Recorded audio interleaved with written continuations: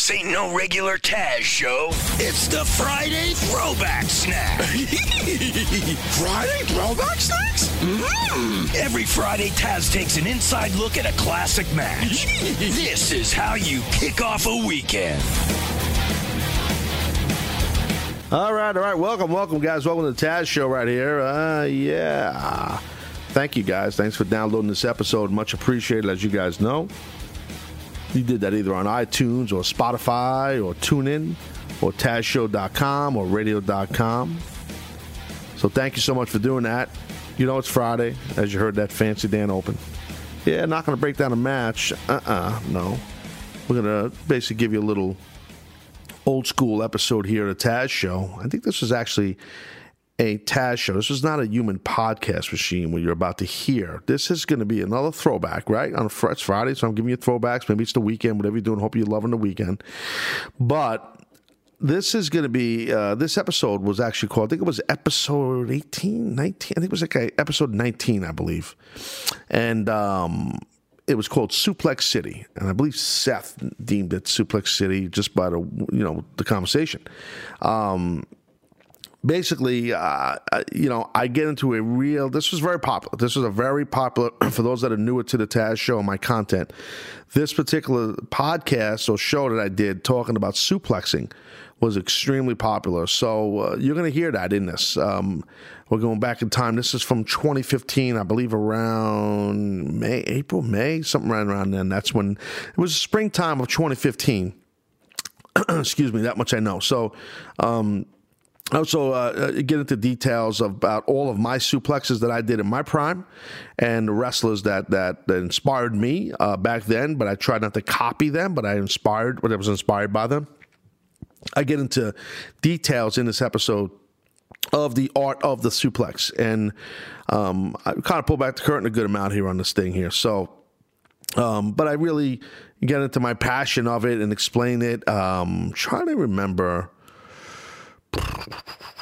This might have been when Brock really started getting the whole Suplex City thing over in 2015. My memory's horrible with this stuff, but I know you're going to love it. Seriously, I don't want to just make like a throwaway statement, but this is pretty cool. I mean, because look at, like you see now, suplexes being done now. I apologize if I repeat a couple things here in this beginning of this podcast that you might hear from 2015 when you listen to it on the other side of the break.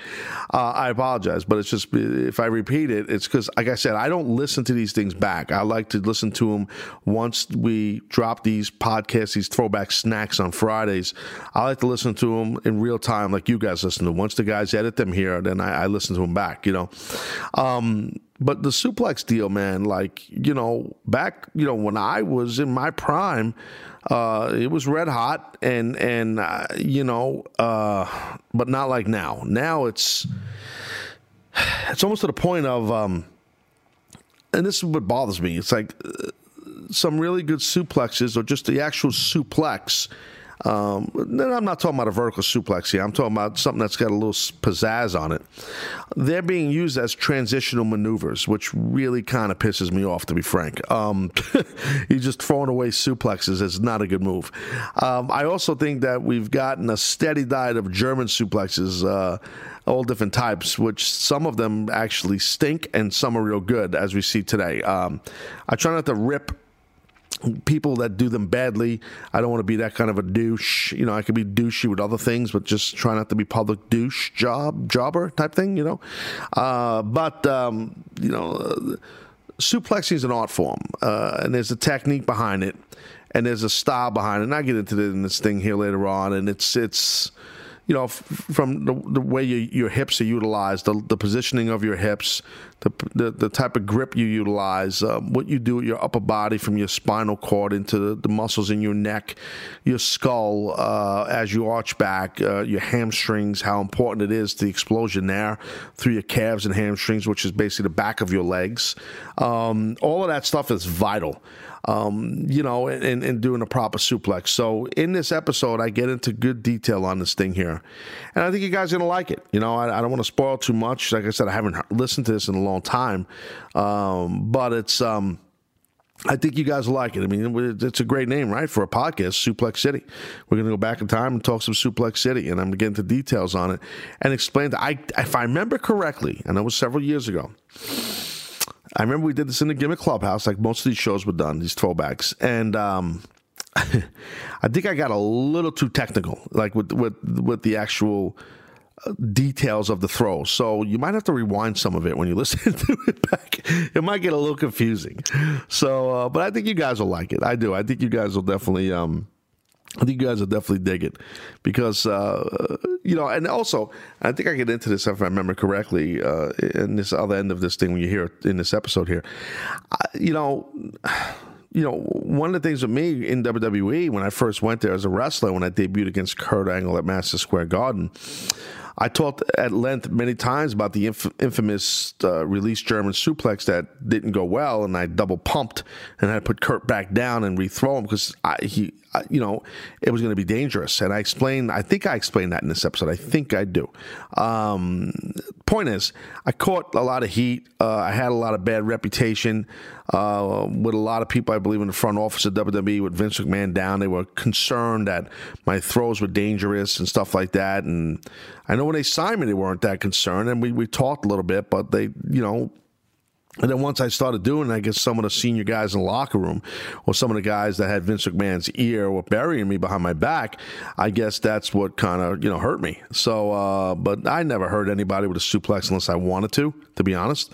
And I very rarely did that. I never tried to hurt my opponent unless it was a shoot, which was rare. If it was a shoot, I wasn't going to hook you and suplex you, So my point in saying if I ever wanted to hurt someone with a suplex that I meant to, I could. I'm not acting like a badass. I'm just saying, like, if you are off just an inch or so or a hair, you can cause a major physical problem for someone with a suplex. So I took pride in being safe with my throws and protecting my opponents and respecting my opponents.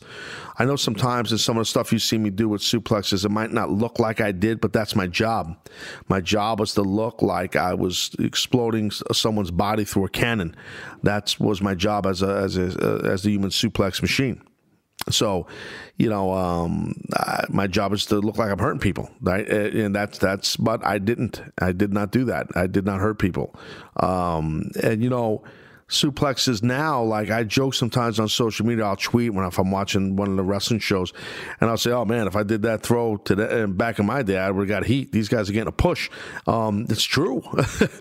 Some of the suplexes you'll see with some of the 205 guys or in NXT or whatever, or when the UK tournament, man, dude, some of those throws I could do and was doing back in the day. If I did them in WWE, I'd have nothing but heat. It's changed though. Times have changed, which is good. They're more open to things now. So I'm happy for the younger wrestlers, and it's good stuff. So, and I think this old school throwback from 2015 is good stuff from springtime 2015, Suplex City, episode 19. I do think you guys will dig it, love it, and like it a lot. So let me talk to you guys about, my friends at Rocket Mortgage. Support for the Taz Show comes from them. Rocket Mortgage by Quicker Loans. So they understand that the home plays a big role in your life and family. That's why they created this Rocket Mortgage, guys. It gives you that confidence you need when it comes to buying a home or refinancing your existing home loan. And it's simple. As you know, it allows you to fully understand all the details to be confident when you're buying a home or refinancing your existing home loan. And it's a perfect way to go about it. You don't have to deal with paperwork. It's a digital process. It's convenient. Its trusted partners allow you to share your financial information with Rocket Mortgage at the touch of a button. And in addition to getting a real mortgage approval in minutes, you can even adjust the rate and length of your loan in real time to make sure you're getting the right solution for you. So Rocket Mortgage by Quicken Loans. Apply simply, understand fully, and mortgage confidently. To get started, guys, please go to rocketmortgage.com/Taz. That's rocketmortgage.com/TAZ. Equal housing lender, licensed in all 50 states. MLSconsumeraccess.org, number 3030. So you have it. All right, I'm going to jump into a break here. Other side of break, you will have your episode 19, Suplex City. I get into full detail, full throttle from 2015, talking about suplexing. Enjoy it, guys.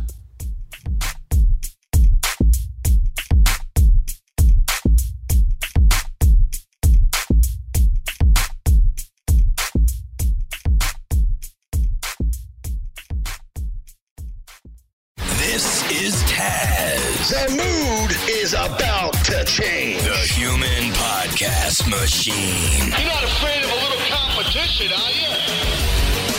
Well, what's up, boys and girls? This is Taz, the Human Podcast Machine, and thank you for downloading this edition and or subscribing right here on Play.it or iTunes to my show. Want to say, it's tough being the mayor. It's very tough being the mayor. The mayor of Suplex City. But am I really? Am I really the mayor? I mean, I got people treat me like crazy. It's hilarious. It's a lot of fun, this whole Suplex City thing, thanks to Brock Lesnar. Taz, you're the mayor of Suplex City. I don't know. I might be. But I want to discuss suplexing, suplexers, pro wrestlers. I'm going to miss some guys. I'm going to probably forget to name some guys because you know me. I don't sit here with papers in front of me. I just talk off the cuff. So, it's tough to do, to nail everybody, remember every really good suplexer without having stuff written down. But I want to tell you about, Suplex City. I want to tell you what I think Suplex City is and just thoughts and opinions about it and certain wrestlers that maybe inspired me a little bit or guys that I respected as excellent suplexers. And it's not a ton of them, but I just want to name a few and just discuss it a little bit here. And you guys might enjoy it. It's a fun little gimmick here. So for those that don't know, at WrestleMania, this past WrestleMania, WWE's master event, well, the business's grand stage master event, WrestleMania, that was in California. Brock Lesnar was wrestling Roman Reigns and hit him with a bunch of, I believe, German suplexes, and at one point the handheld camera picked him up saying, "Suplex City, bitch," something like that. And, well, it clicked. It basically went viral. And I never thought in a million years, because this is what happened. WWE apparently bought a trademark to the word Suplex City. I never thought in a million years WWE or any company would trademark something with the word suplex in it, right? Especially WWE, because it was, when I went to WWE, I my first match is well documented at Madison Square Garden against Kurt Angle, a guy we'll get into in a second. I did my normal routine that I did back then of throws, of suplexes, and front head and arm suplex, T-bone suplex, overhead belly to belly, off the ropes, the whole deal. And it's people know I kind of had to curb the way I was doing suplexes after that match a little bit, which was cool, no problem. But now it's embraced. Now, which I think is great. I'm not bitter. I want to say that first. I think it's great that it's embraced. I think it shows the evolution of the business, WWE's evolution into how to think what wrestlers do physically in the ring, and that suplexing can be done the right way without injuring someone and making it look very exciting, explosive, and awesome. I think a guy like Brock Lesnar, I'm talking current wrestlers right now that I can think off the top of my head. A guy like Brock Lesnar does that greatly. I mean, Brock mainly hits German suplexes. I mean, for the most part. He's just throwing Germans. He's just doing a bunch of them, which is exhausting, okay, for the guy taking the bump. But to be honest, a lot on Brock, too. You're burning a lot of calories, and your adrenaline's flowing, and you're getting your heart rate cranking by doing all those German suplexes. I'm telling you from experience. So, but Brock is now like, a suplex a suplex king, basically. He's hitting all these Germans. And it said the Suplex City bitch thing, and it clicked. WWE owns a trademark on it, which I think is genius. So obviously there's going to be some merchandise or something coming out for it, which I think is great. But there have been many other suplexers before him that were ahead of him. And Brock would tell you that first and foremost. So, I humbly say myself, I try to do all different variations of suplexes, okay? And we'll get into my thing in a minute here. All right, we're going to take a quick break. Got to pay some bills. Don't go anywhere. We'll be right back right here with this Suplex City edition of the Human Podcast Machine with me, Taz. All right, look, we'll take a quick break. I'll be right back. I got to smack a few people around over here on the 44th floor at CBS, so I'll be right back.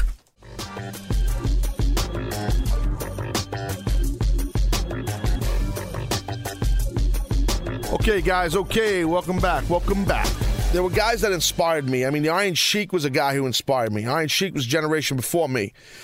The great Iron Sheik. And he was innovative. The way he hit his gut wrench and belly-to-belly suplex and belly-to-back suplex. I just think that for that era, the Iron Sheik was just ahead of his time. And it clicked in my brain watching him. I was like, wow, I could do stuff like this, change it a little bit, make it more modern, but let me get my sea legs under me as I started to really learn how to become a wrestler. You know, if you just learn how to lock up and take bumps in the ring, you shouldn't be thinking of different suplexes or high spots off the ropes or crazy stuff. Crawl, then walk, then run, then sprint, okay? So suplexing at a high level is a sprint. Learn how to work first. So anyway, so the Iron Sheik was a big influence on me. And I also would watch a lot of stuff the Steiner brothers did. I thought Scott and Rick Steiner were doing some different type of throws and utilizing their strength and power in those throws. And did a great job at it. I thought they were pretty innovative, to be honest. I think they were inspired a little bit by some of the wrestlers in Japan, as was I. There was a guy, Hase, I think it was Hiroshi Hase, I was a big fan of his. Great suplexer. I mean, did a lot of different type stuff like that, collar tie suplexes and Northern Lights and all, and I just was a fan and of his work. Speaking of Japan, an American wrestler who was another awesome suplexer, a big, rugged, nasty dude who had all of his success, and is no longer with us, unfortunately, was Gary Albright. Had all of his success basically in Japan. But Gary Albright, I believe, wrestled for University of Nebraska. And again, not writing stuff down. I'm assuming he was an All-American of sorts. Definitely was a heavyweight, big dude. But Gary Albright was a guy who went to Japan and was really exemplified strong style and did some heavy-duty suplexing, and did a great job of it. So that was, to me, a guy like Gary Albright was a guy I was like, all right, he could do it big and hitting these throws and get over doing it. So I would watch some of these guys, and then also my martial arts background and my wrestling background, I would train and practice while I was already a pro wrestler, probably, trained and certified, for lack of better terms, maybe 3 years, 2-3 years. And then I spoke to my cousin Joe Chetty, and who was a wrestling coach at a high school on Long Island, varsity head coach. And he had full access to the wrestling room. And they had crash mats in there. And I said, Joe, I'm going to come in, man, if you don't mind, and work on some throws. I want to practice some suplexes on a crash mat. And I'm kind of exposing the secrets here of the human suplex machine, right?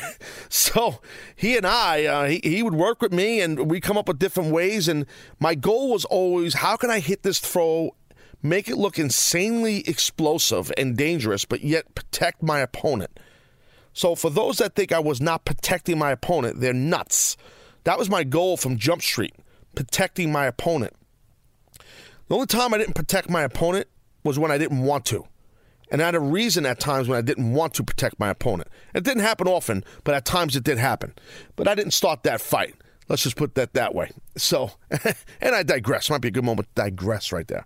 So I would train in this high school after wrestling practice with Joe and maybe one or two of the heavyweight seniors and just practice different stuff.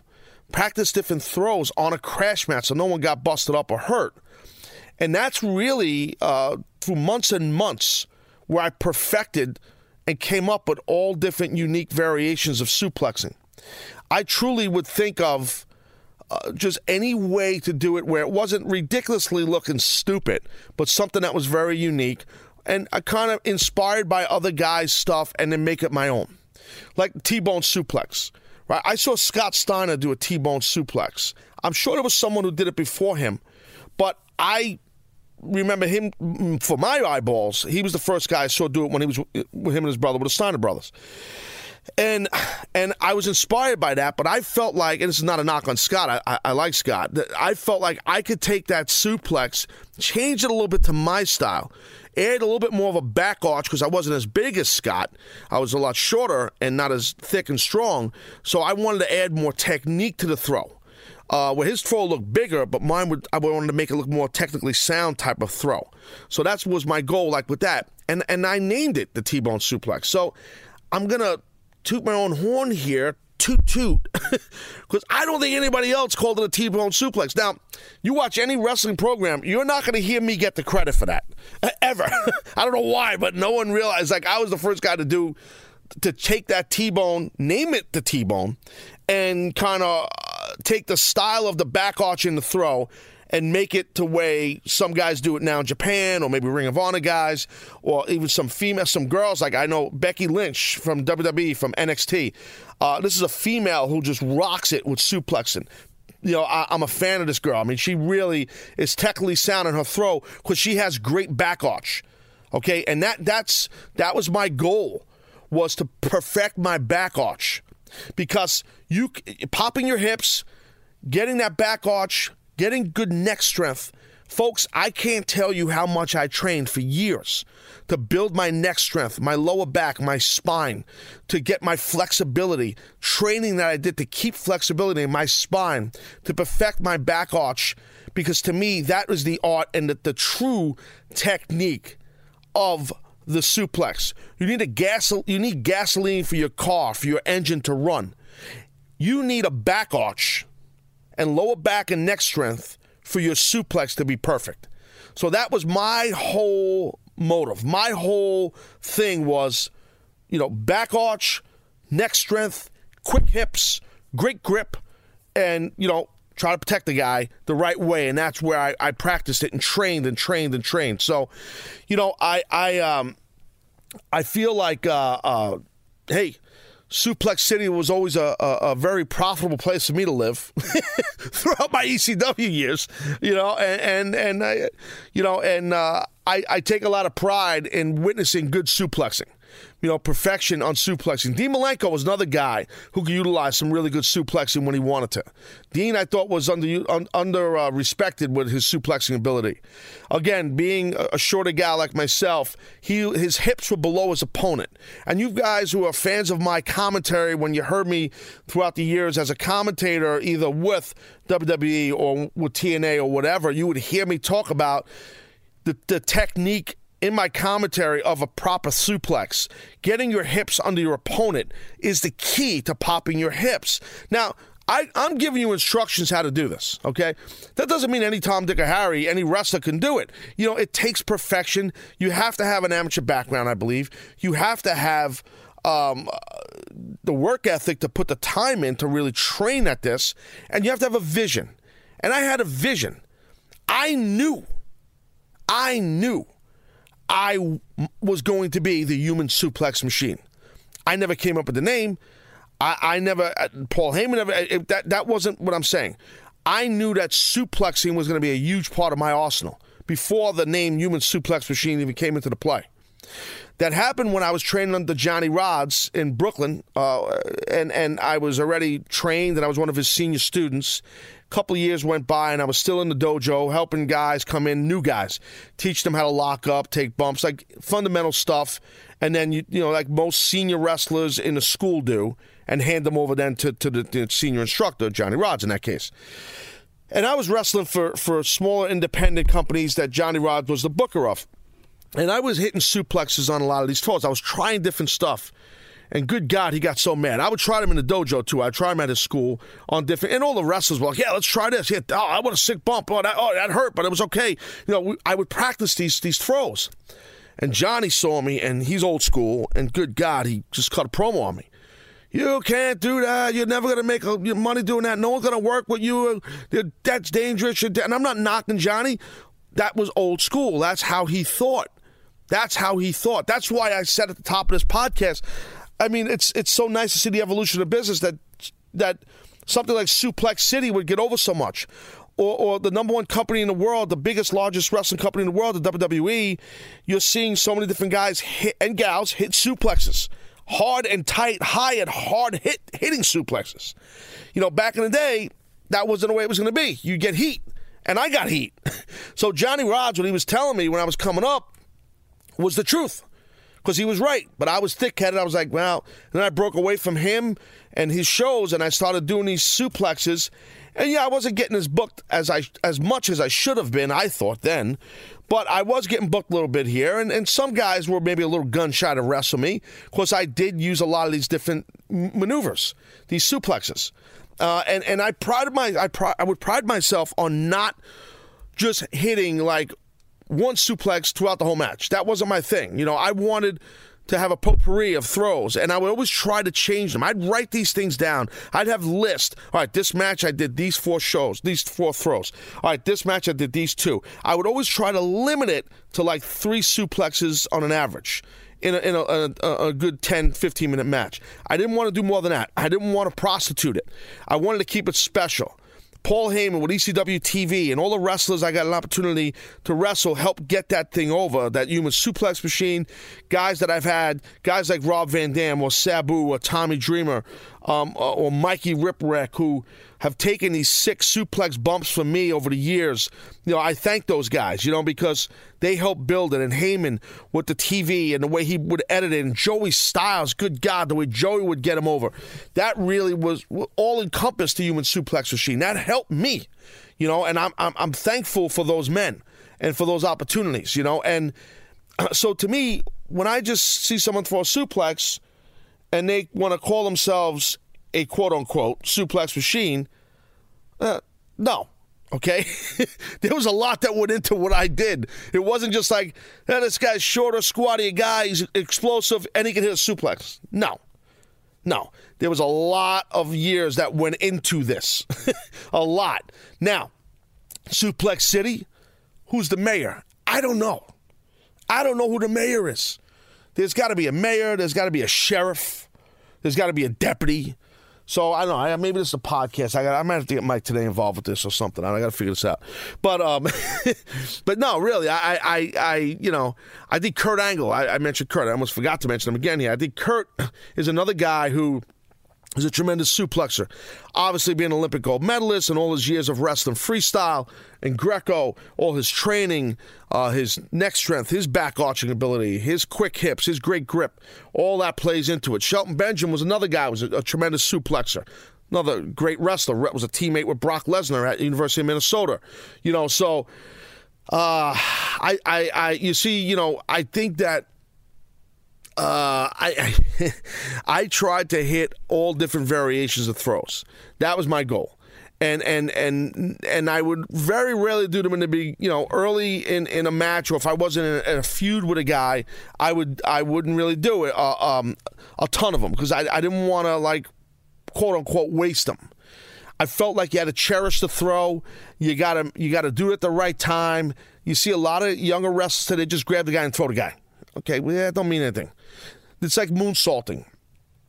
So many guys had done moonsaults. Sabu, I felt, was just so innovative and doing it through the table, and he would pick his spot when to do it. And after he did it, how he sold it himself. He was a genius. He was a master performer. And most of these younger wrestlers today all can do moonsaults. Yeah, bigger guys and little guys. But watch a guy like him, how he perfected the creative behind a moonsault or any kind of high flipping diving move. What he would do after the move or not do after the move. The guy was a genius. And, I think you got to be strategic with certain things. And that's what I pride myself on all my years of doing suplexing. So that's the deal, man. Suplex City. I wanted to just break that down for you. I'm very happy for Brock Lesnar. I think that if anybody's going to be deemed the